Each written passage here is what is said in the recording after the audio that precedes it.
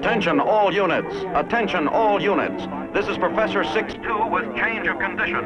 Condition of readiness is battle attack. This is not an exercise. I repeat, this is not an exercise. Condition of readiness is battle attack. Alert all batteries. Alert all batteries. 5 aircraft, 18 Angels, 20, critical distance 0, Toaster. Radio Yerevan. This is Radio Yerevan today with Radar. Also Radar. Funkortung und Abstandsmessung, könnte man sagen. Oder die Abkürzung, the abbreviation for radio detection and ranging. Sometimes they did say in between also radio aircraft detection and ranging, but you don't use it anymore, so it is radio detection and ranging. Besides, we would like to define it in a new way, but this is a topic of later in the year. We just follow what it is. Radar. Genau, das machen wir heute. Wir schauen einmal, was das jetzt überhaupt ist, die Funkortung und Abstandsmessung. Oder zwischendrin haben sie gesagt, das ist eine funkbasierte Flugzeugortung und Abstandsmessung. Das wird aber nicht mehr so genannt, weil mit dem Radar kann man auch ganz andere Sachen messen. Oder? Also man kann das auch selber basteln und dann kann man messen, wie weit ist der eine Schrank vom anderen weg. Das wäre auch sowas wie Radar. Aber es macht natürlich mehr Spaß und Sinn, wenn man dann merkt, der Schrank bewegt sich auf mich zu. Bevor wir aber weiter da uns in dieses Möbelthema hineinstürzen, kommen wir doch lieber wieder zurück zum Radar, zu Radio Detection and Ranging, and have a look what it is and how you can define it from a technical point of view. Just stay tuned. It's Radio Yerevan. Ja, bleiben Sie dran, bleibt's dran. Das ist der Radio Yerevan.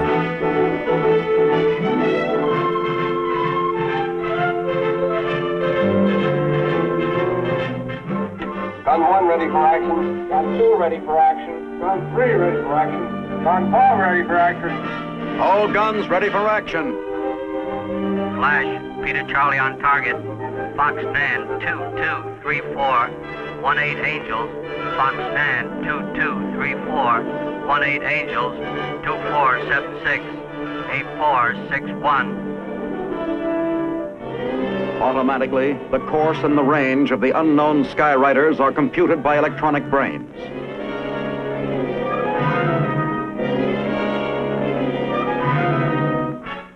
With their target pinpointed by radar, the gunners are ready to fire accurately immediately at the unseen plane. All radar stations are keenly alert, searching the skies to determine the whereabouts of the unidentified planes. Every anti-aircraft operations center in the nation is poised for immediate action. Every detail of the aircraft's behavior will be recorded. Flight path, speed, and altitude, all will be portrayed on the radar scope. When the planes pass beyond the reach of an individual station, another radar unit is ready to pick up the trail instantly, giving the quarry no chance to elude the invisible net below.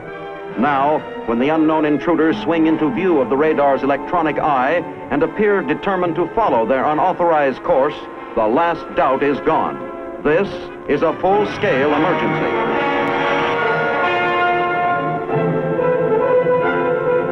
Luckily, the aircraft sighted over Alaska disappears somewhere over the Pacific. And on the eastern seaboard, the unknowns coming in over Maine are finally properly identified. Several commercial airliners forced far off course by a strong wind. Hello everyone, I'm Monica Kriodiwal, Assistant Professor in Biani International Institute of Engineering and Technology. I welcome you all on behalf of GuruKPA.com, and today I'm going to deliver my lecture on basics of radar. So basically, what is radar? Radar stands for radio detection and ranging, which was introduced in World War II to detect enemy aircraft. Basically, radar is an electromagnetic system which is used to detection the range and location of the aircraft, and it may work in any weather condition like fog, darkness, or rain. Basically, radar is a combination of two devices, transmitter and receiver. Basically, in transmitter, we generate a signal to transmit in the environment, and here we use a microwave source to generate the transmitted signal. Like it may be magnetron, reflex klystron, and klystron, but here we use magnetron to generate microwave signal. So this signal is transmitted to the antenna. What is antenna? Antenna is a transducer which is used to convert the electromagnetic signal into electrical signal. So antenna transmit the signal in the environment, and these signals all signals are strike on the target. These target are reflected back to the signals, and these signals are called echo signal. These all echo signals are collected by the receiver, which is on the antenna, and all these signals are received by the receiver. A receiver which is used to determine the range and location of the target, and here we can calculate the range by taking the time travel to the target and again reflected back to the radar. So here we use a formula to detect the range, which is called R/CTK/2. Here C is the velocity of light and TK time to travel to the target and return back to the receiver.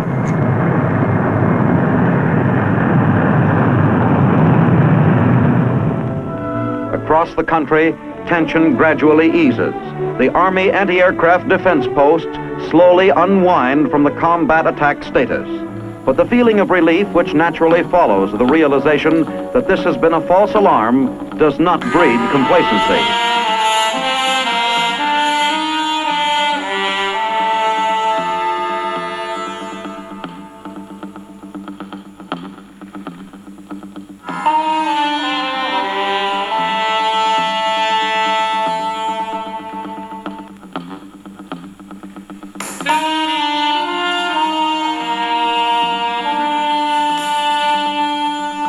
Development of radar systems has been an integral part of our initial mission, developing an air defense system to protect against a polar attack from Russian bombers in the early 50s. But it's also been, the development of radar systems has been a major part of many of our programs at the laboratory. Given that, and given that very few courses in radar are available at U.S. universities and have been for decades and decades, the laboratory has been involved in a significant educational program for our staff members to not only keep them abreast of the latest radar technology developments, but to educate new staff members as they come into the laboratory at their different educational levels of the bachelor's, master's, or PhD, to introduce them to radar systems and technology. In 2001, I believe, we realized that a lot of our sponsors could use some of this education too to help them to do their work. And we developed a course that this set of lectures is derivative from. That particular course was an intense 3-day course for our sponsors, military officers and government civilians, those involved in the procurement of radar systems and their technical evaluation and their operation. And not only with the Department of Defense, but also with other government agencies that we do work for, like the FAA and NOAA. And so what we did was we put together a course for their level of knowledge that they'd come into the course with. A typical person coming into the course might be a lieutenant colonel, a very smart person, and he or she would maybe have a master's in business administration. They might have some engineering background, but it might be in chemical or mechanical engineering. They might come from a service academy where they had a diverse background in education. But many of them would not have, they would have had a college degree certainly, but they wouldn't be as involved in the formalism and have the advanced degrees that many of us at Lincoln Laboratory have.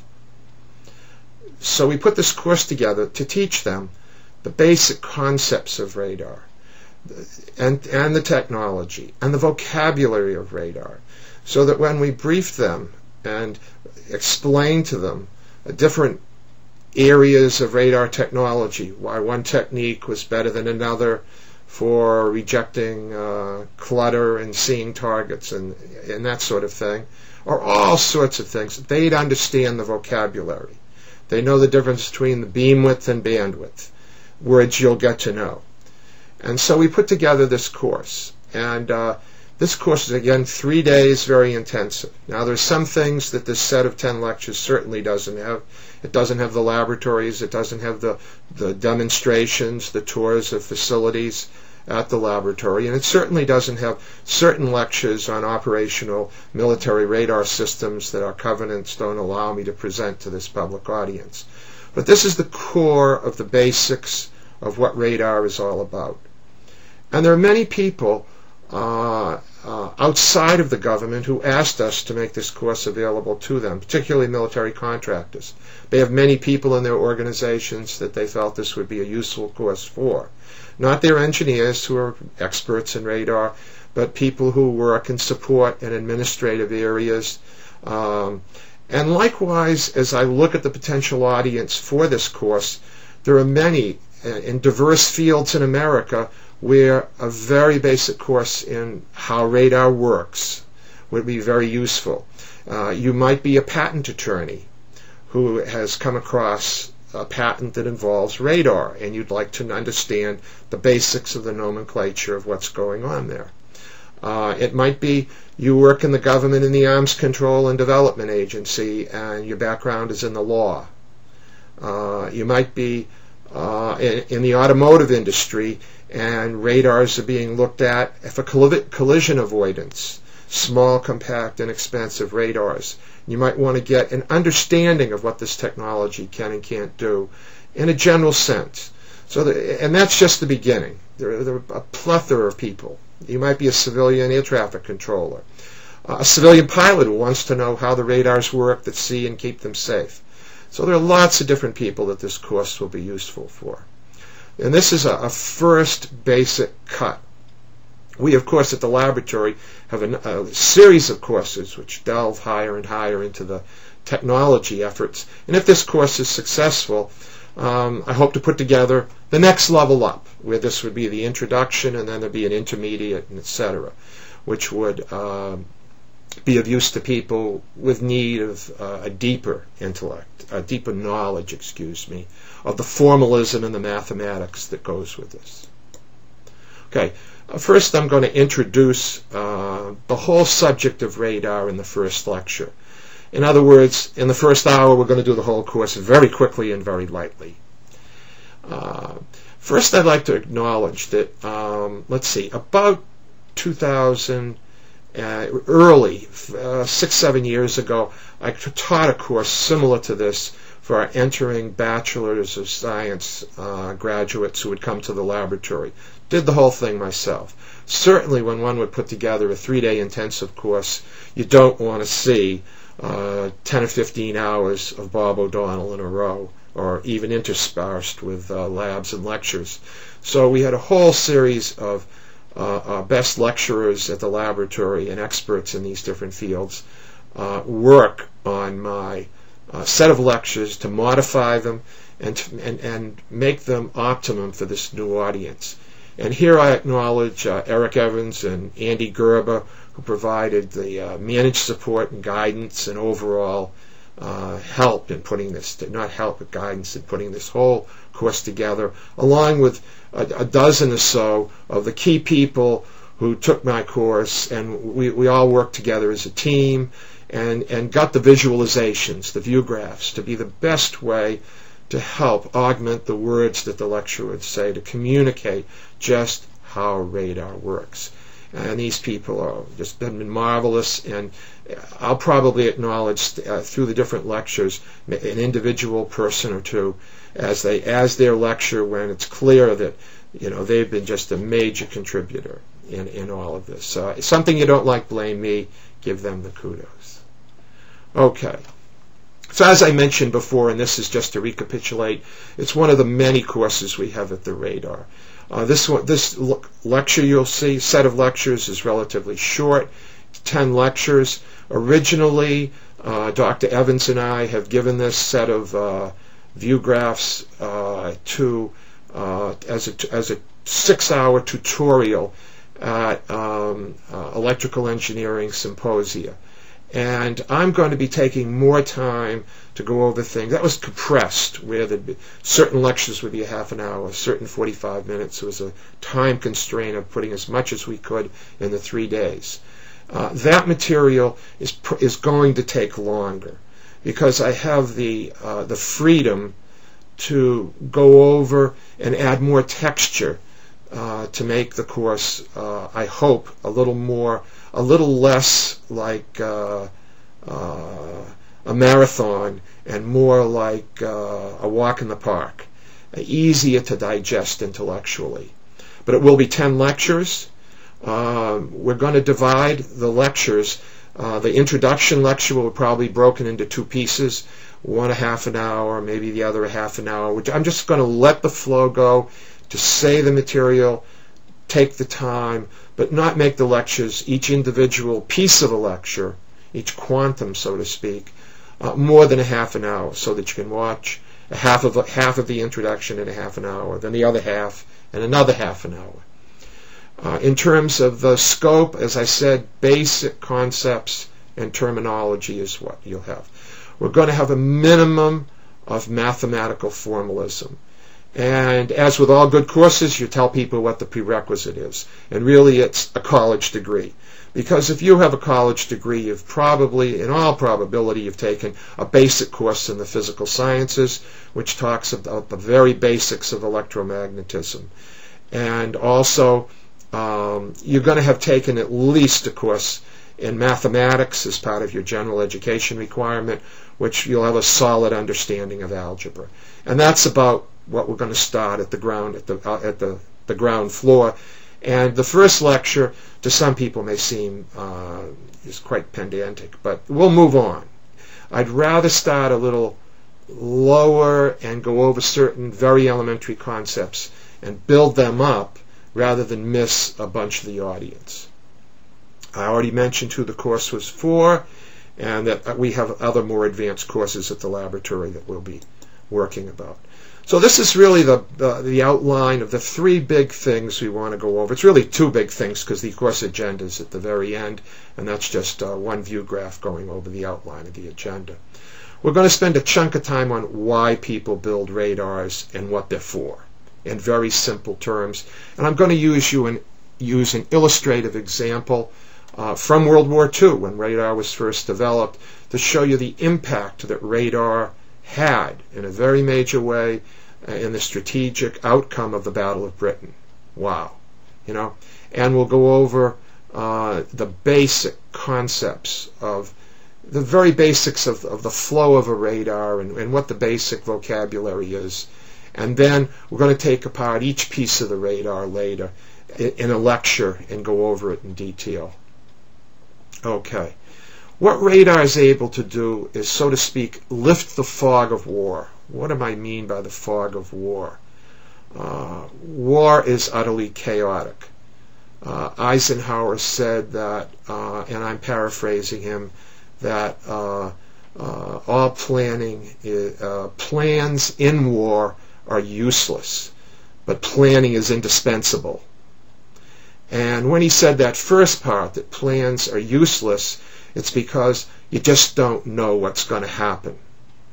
All of you have probably, are watching this, have seen either Saving Private Ryan or the HBO series Band of Brothers. The airborne troops landing God knows where, far away from where they're supposed to. The utter chaos on Omaha Beach. Supposedly, intelligence said it was going to be defended by conscripts from Eastern Europe, and at the last minute the Germans had brought in a Panzer division. A lot of things that were supposed to work didn't. Going ashore was supposed to be amphibious tanks. The waves were high and they all just about sunk. There was just an awful lot of unexpected happened. And so the ability of not only generals who will run a whole army during that dynamic essence of a war, but the colonels who run their big chunk of it, a brigade or a regiment, the lieutenants that run a company. They want to see what's in front of them, know what's there. And radar is able to wipe away that fog of war. And certainly you can see on the left-hand side in that view graph that smoke is on the banks and the cliffs of Normandy is metaphorical and very vivid of what the fog of war that those brave soldiers were facing when they went ashore at D-Day. And if you go to the Pacific, just the banging together of the general that was in charge of Iwo Jima had 21,000 troops on Iwo Jima, and he said 1,000,000 troops in 1,000 years would not be able to take it. The Allies said, we're going ashore with the usual number, 3.5 times that number, and we're going to take it in 5 days. Well, it took them 25 days, and innumerable deaths and heroism, and it was utterly chaotic. You could mention time and time again the unexpected, and so often you'd like something to tell you what's ahead of you. Okay, so we have military means of sensing, that is to say, what's out there. Electronic systems, and they can be divided up into electrico-optical infrared systems, radar, acoustic, and other. And I'm not going to focus on the electro-optics or the acoustic or other sensors, but just on radar and what their functions are. What is it that they can do? They can give you surveillance to tell you, are there targets out there that we should worry about? And you can track them, follow the targets and see where they are. Direct the interceptors to those targets to knock them down. Use radar to identify the targets. Identify from airborne radars targets on the ground where you can do surveillance, reconnaissance, map where troops are, detect moving targets both in the air and on the ground and in space.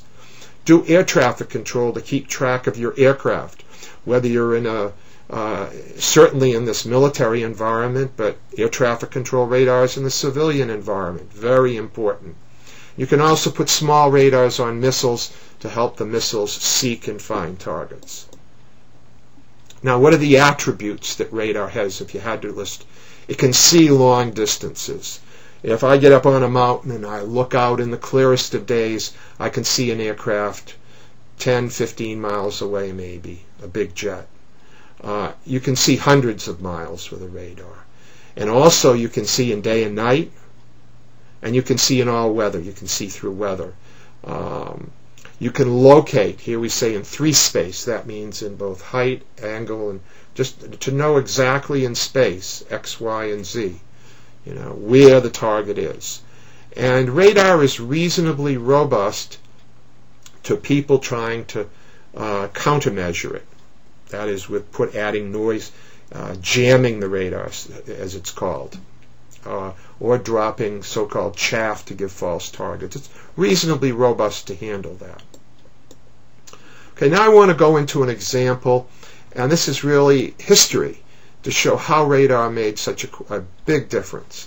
In 1936, Great Britain knew war was impending, and it built a series of radars at these 21 locations where you see the dots. And this was called the Chain Home Radar System. Okay? And it was all operational in the summer of 1940 when the Battle of Britain started. And Germany started trying to bomb Great Britain into submission. Here we see on the right a picture of 3 of the towers which supported the antennas. This picture was taken about a year ago by a tourist, Robert Cromwell, and these still stand over on by Dover. That's the radar site at Dover. Now, the antennas that were part of this radar, none of them exist. And this is a visualization from technical documents that describe the radars on what this radar system was like. It had redundant antennas, one on the right and one on the left. And the frequencies of the radar were, the frequency range that the radar operated in was 20 to 30 million cycles per second that it emitted the pulsed radiation. That's a wavelength that corresponds to 10 to 15 meters, 30 to 45 feet. The antennas were quite simple. They were wires, dipole arrays, 8 high. And if you look at this particular configuration of antenna, it reminds one, it was built at this high frequency because that was the frequency that they could build transmitters in those days. They couldn't build transmitters well, or they were just starting to, when the war began, build transmitters of smaller wavelengths, which you'll see later imply smaller antennas than these large structures. The azimuth beam was about 100 degrees, and it had a peak power of the pulse of energy of about 350 kilowatts. It was later raised to 750 kilowatts. And pulses of energy were sent out about 20 times a second. Excuse me, I think it was about 15 times a second. And the pulse width was about 20 microseconds. And that radar had the ability to detect a German bomber at about 125 to 150. And on one of the papers it said 160 miles. Okay? And it used one set of antennas to transmit and another set of antennas over here to receive. If we go to the next view graph, here's what those antennas look like in detail. They are steel towers 360 feet high, and a string of dipoles 8 high. And this at these wavelengths, the beam that went out had a big null. The beam went out, and then it had another called a side lobe, but there was a big empty space. And it had another antenna below, which was a set of 4 dipoles which filled in that null. When we deal with propagation, you'll understand more about this effect of the multipath at lower frequencies and what it looks like and why it gives you detection issues. We're also going to study in detail antenna structures. The receive antennas were sets of cross dipoles. So this system was able to see way out 160 miles that the Germans were coming with one of their raids. And remember, they were coming at night. Now, the British had about 1,400 fighters, and they were dispersed at many airfields. And with little warning time, if they didn't have this radar system, which gave them great warning, the British wouldn't be able to concentrate their limited forces to attack the concentrated German forces coming at them.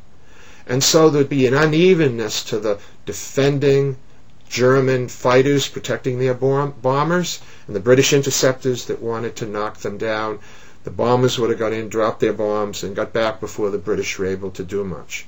But with this extra warning time, it allowed the British to get their fighters, their Spitfires and their Hurricanes off the ground, and that timely warning allowed them to focus their interceptors and achieve numerical parity with the attacking Germans. Why was this all just important? The Germans at this time wanted to invade Great Britain. They knew they couldn't invade Great Britain without air superiority. They didn't have such a great navy relative to the British, and the British had kept theirs in their harbors up in the fjords in Scotland. And if an invasion started to come, they'd bring down their navy and sink the invasion barges.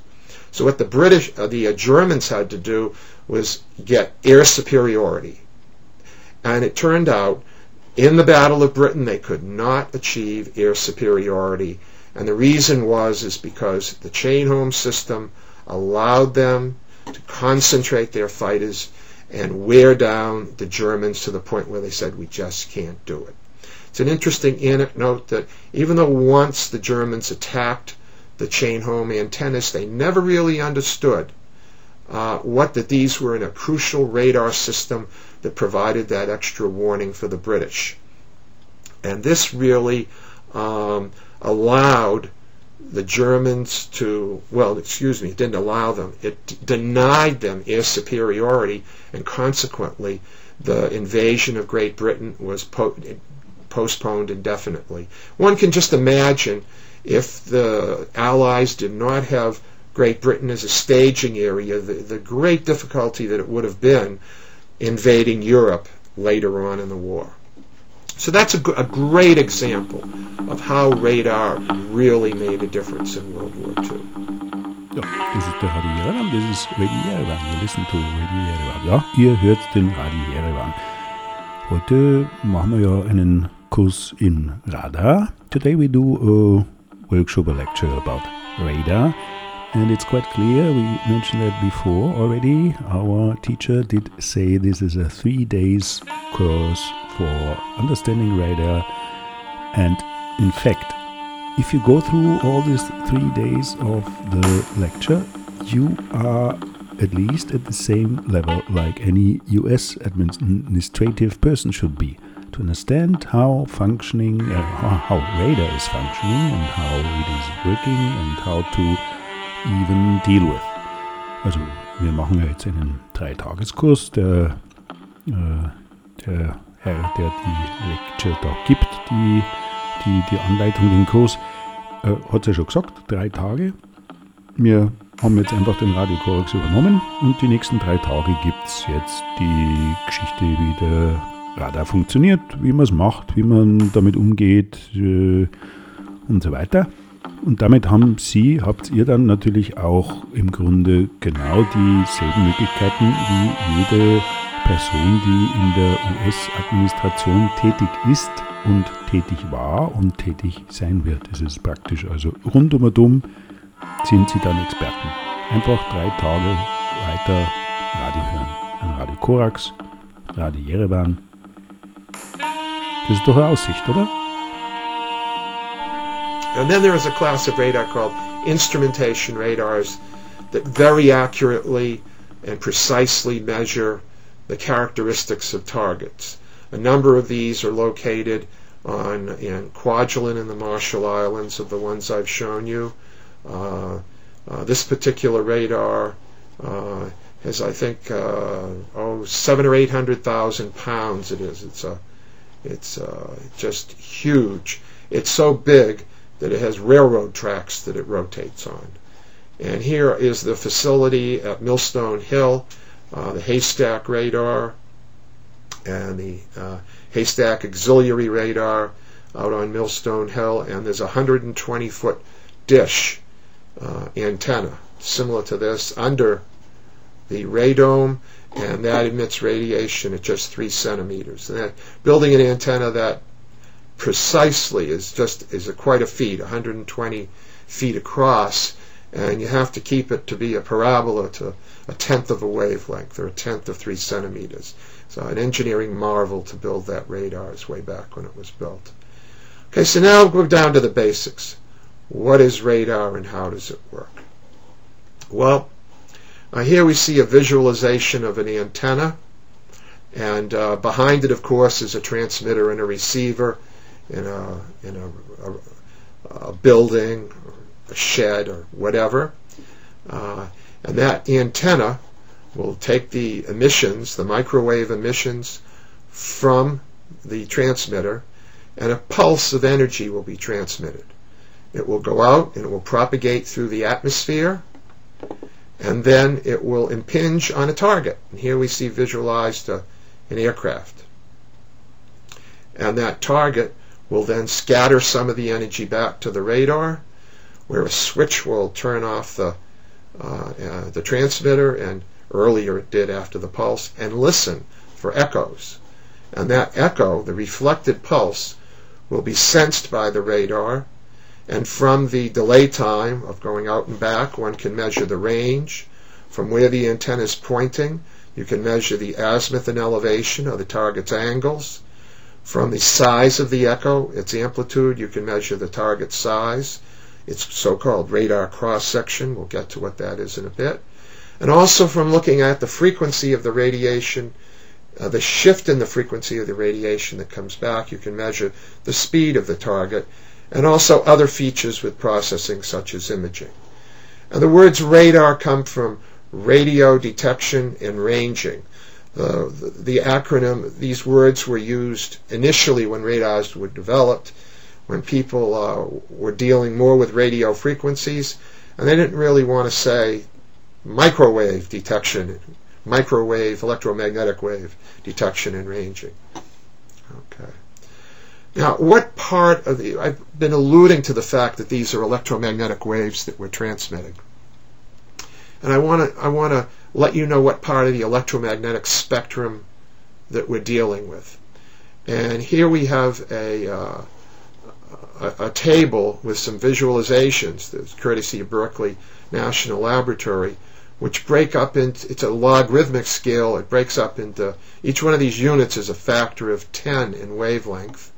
And there's something that tells you how big it is, like 10 to the minus 1, and this is in meters, that's the size of a baseball. And radio waves are very long waves, say that. They're the size of houses and soccer fields. And then when we get down to very, very short waves, we are dealing with like a water molecule size waves, X-rays, gamma rays, and in here are visible waves. And the wavelengths are a millionth of a meter, so-called, 1,000 angstroms. So very, very short. Microwaves are right here in the middle.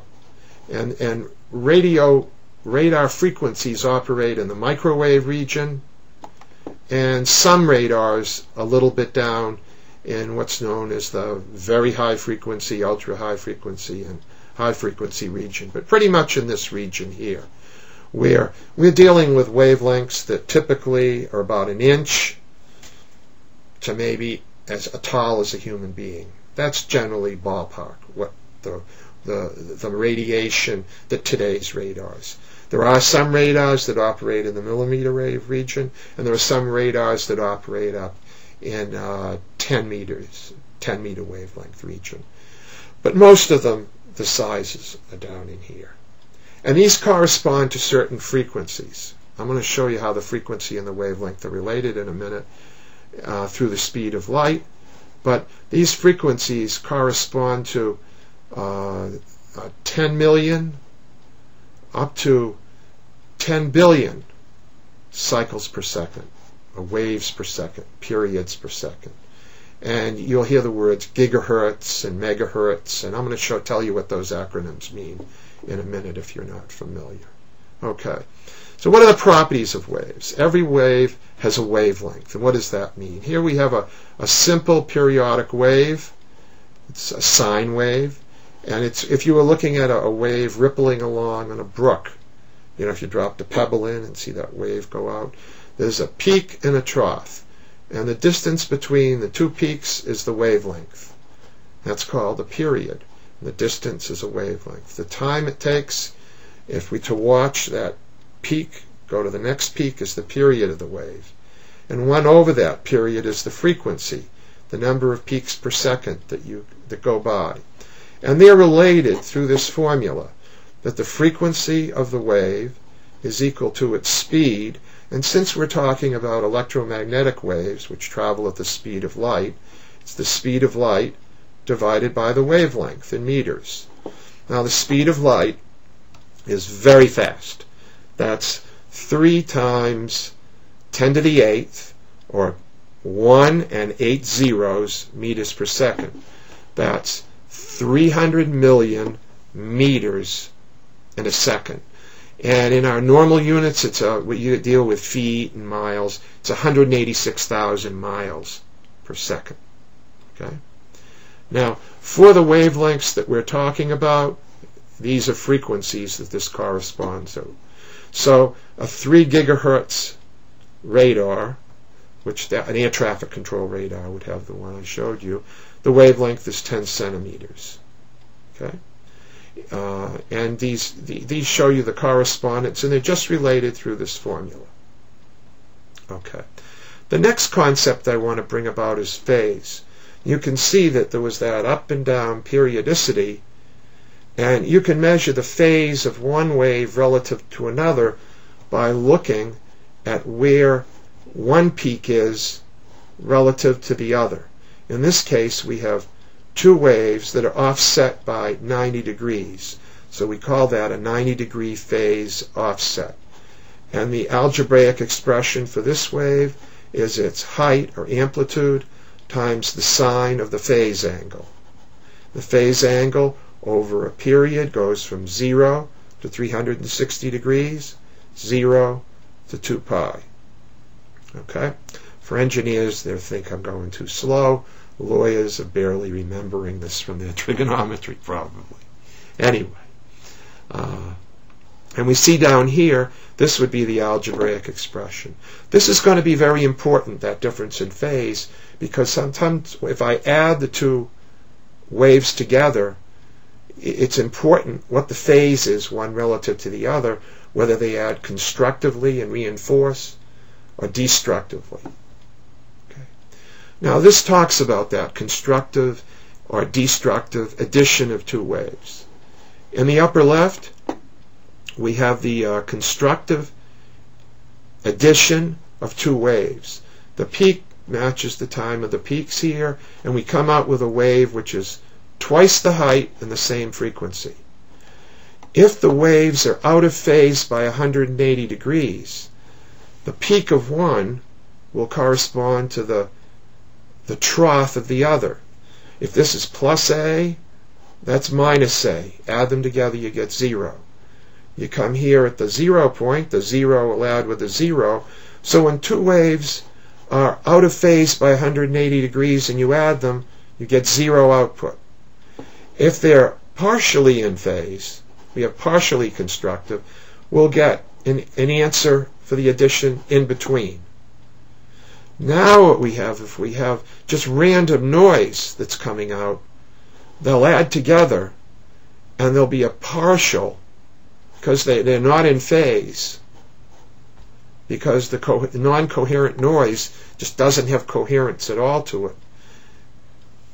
It's the sort of the addition of a whole bunch of random coherent signals, but the randomness is in the phase. And when you add them together, you'll get some addition, and it will be in between, but it isn't as much as you can't get the full coherent addition from non-coherent signals, is what this tells you. Now here we have an example of, I want to go back there, of the concept of polarization. To describe polarization, I have to describe to you what an electromagnetic wave is and how it's generated, and that takes a minute. And right after that, we're going to take a break.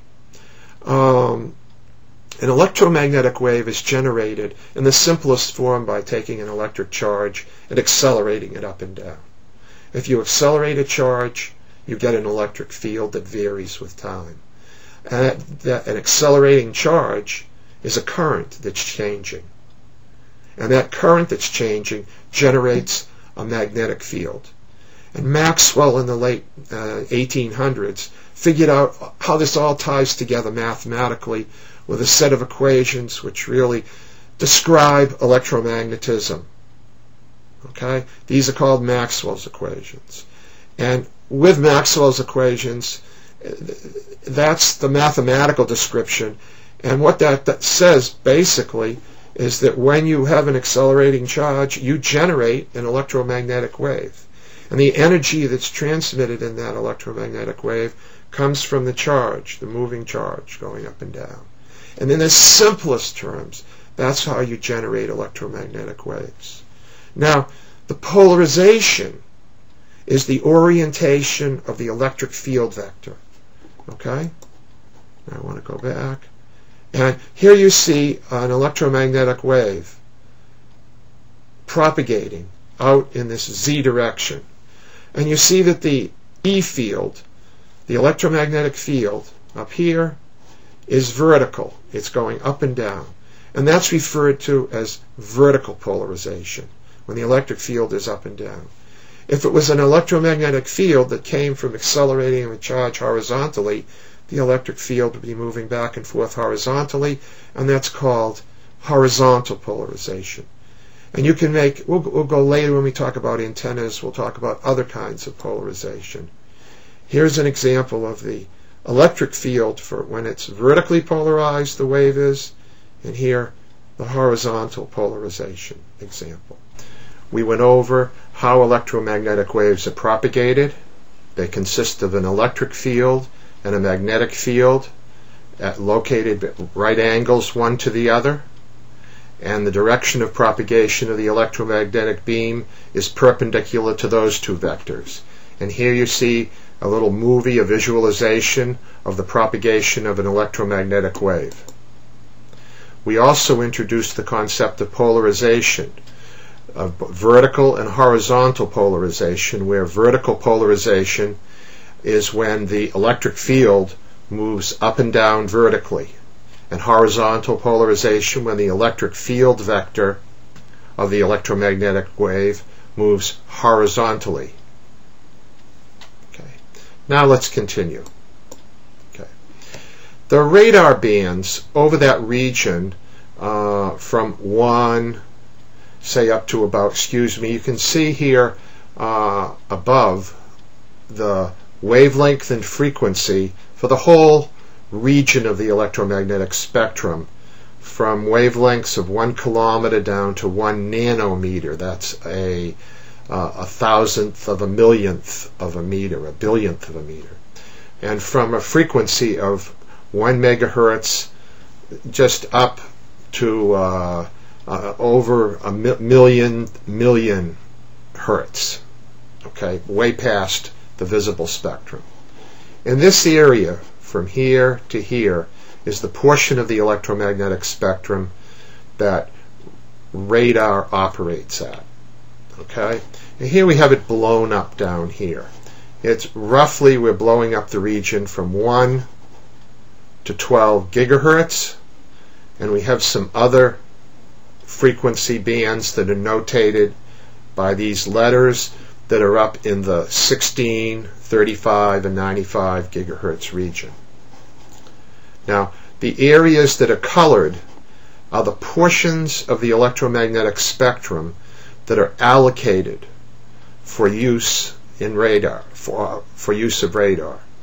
These allocations are made by the International Telecommunications Union, and these allocations are made so that one usage of the electromagnetic spectrum doesn't interfere with another usage.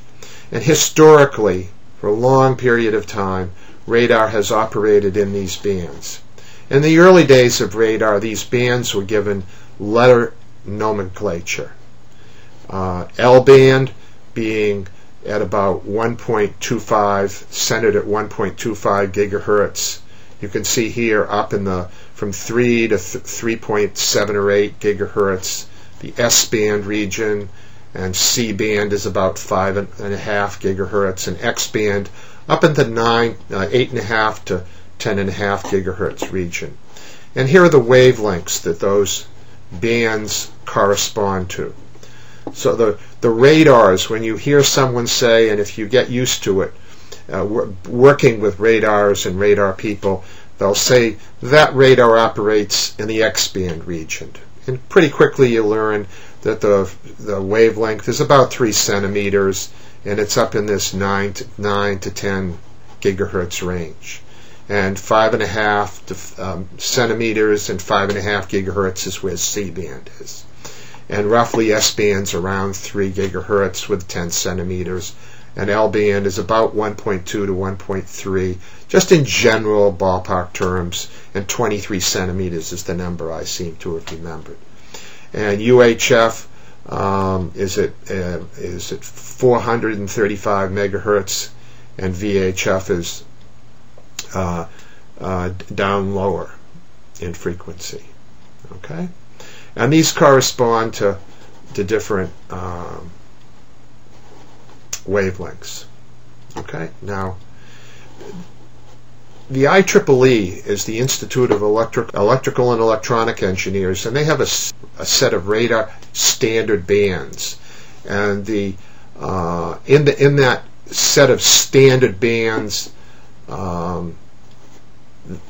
these nomenclature are used for the letter standard for radars that operate in these particular frequency ranges.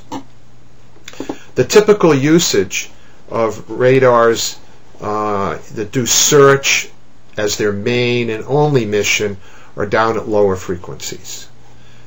And missile seekers which would be radars that operate on missiles, and missiles have rather small diameters, that you're going to need antennas that are very small. They in turn, and you'll see why, need to operate at much higher frequencies. And radars that do both search and tracking functions would tend to operate in this regime, and then tracking and fire control radars would operate at these frequencies where you'd be able to get higher resolution. And you'll see later on why these they have the higher resolution. It's easier to obtain at those frequencies. Now, this view graph is probably one of the view graphs that, if nothing else in the course, you'll end up remembering this view graph because you're going to see it an awful lot. It's a block diagram of how of the different functions performed by a radar and how the radar works. You can describe it in pretty simple terms how it works, and it breaks down the functions, the different functions of the different parts of the radar. We call them subsystems. If you consider the radar as a system as a whole, it's got a lot of little subsystems. And we'd just like to follow you through what happens when you, say, turn on a radar and send out a pulse. The first thing you do is you have to generate a waveform, and then amplify it in the transmitter, and then it goes to a switch where that allows the energy, the pulse of microwave energy, to go out to the antenna, but none to leak into the receiver. But that it goes out to the antenna, and the antenna directs the energy towards the area in space that you'd like to illuminate with microwave energy to look and see if there's a target there. The pulse will then go out into the propagating medium, the air, the atmosphere, and when it hits a target, some of the energy will be reflected off that target, and the amount of the energy will depend on the effective electromagnetic size that the electromagnetic wave sees. And that's called the radar cross-section, and that energy will come back, a small portion of it, to the antenna.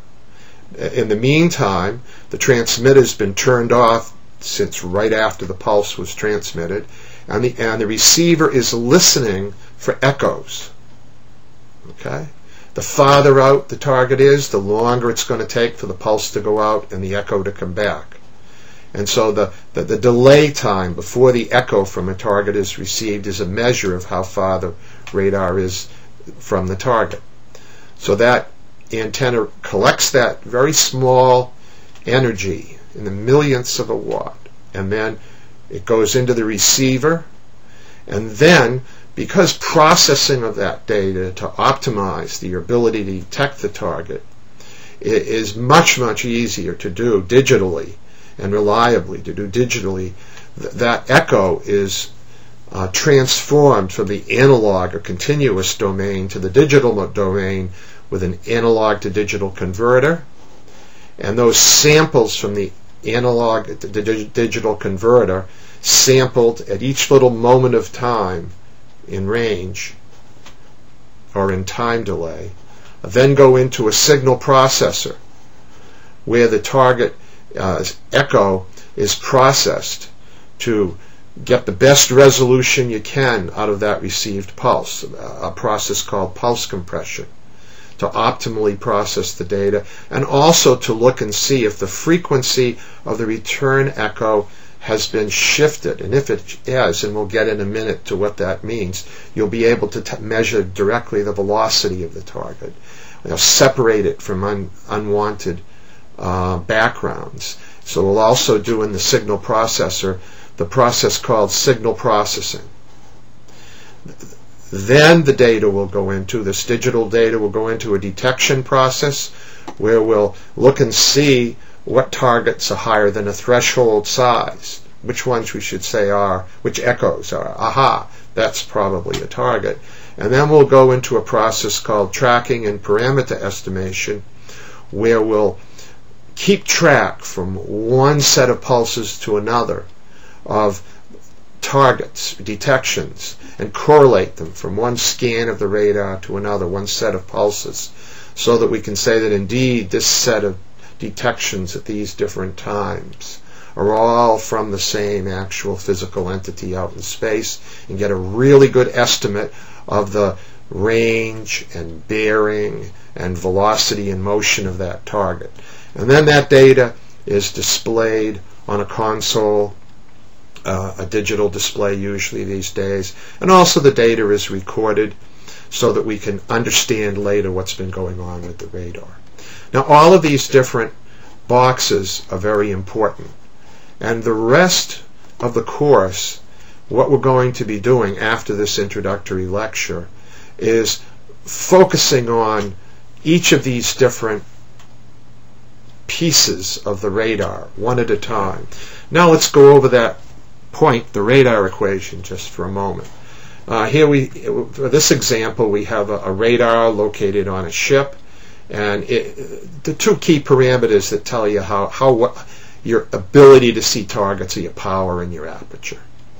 The aperture is the size of the antenna, its diameter, and the transmit power.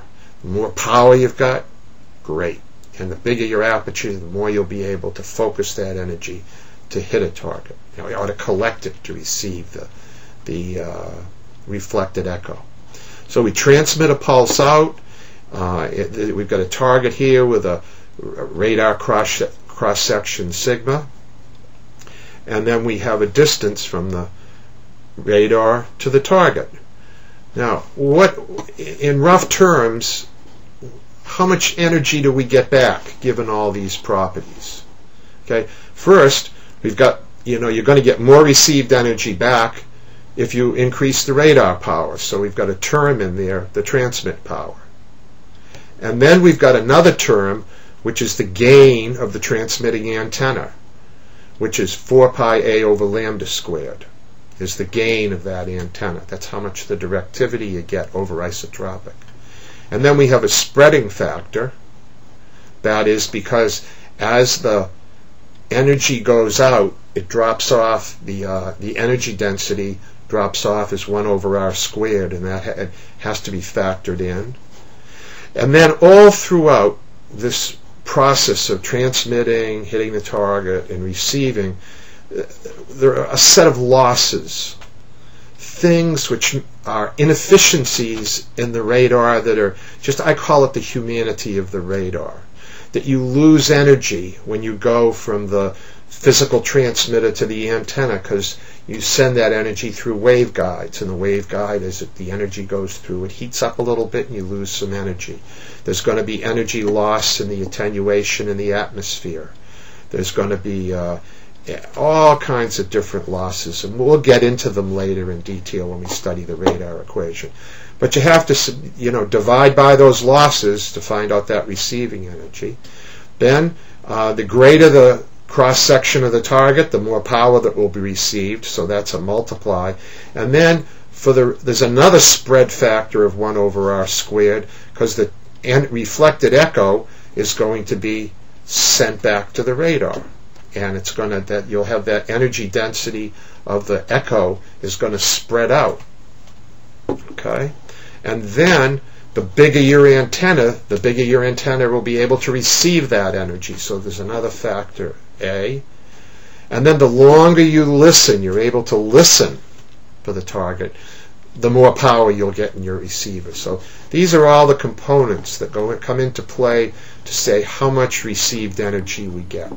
We're going to spend the whole lecture on this radar, on the radar equation in general. Ganz speziell der Langer, especially Langer, did have a good argumentation. He really had one. Also besonders der Langer hat uns jetzt argumentativ überzeugt und hat gesagt, na, wenn ihr jetzt 3 Tage Radio Jerewan Radar auf dem Radio Korax macht, dann wollen die Leute später nichts mehr vom Radio hören. Und da haben wir gesagt, Langer, du hast recht. Yes, we did say, Langer, you are right. If we do really 3 days full of radar, nobody else want to hear again about radar. So we do stop now. It was Radio Yerevan, das war der Radio Yerevan. And next time we will come back with another perspective to Radar. Ja, nächstes Mal gibt es was anderes über den Radar. Bleibt dran, lassen Sie es eingeschaltet, das Radio. Und dann bis zum nächsten Mal. Für euch, macht es gut.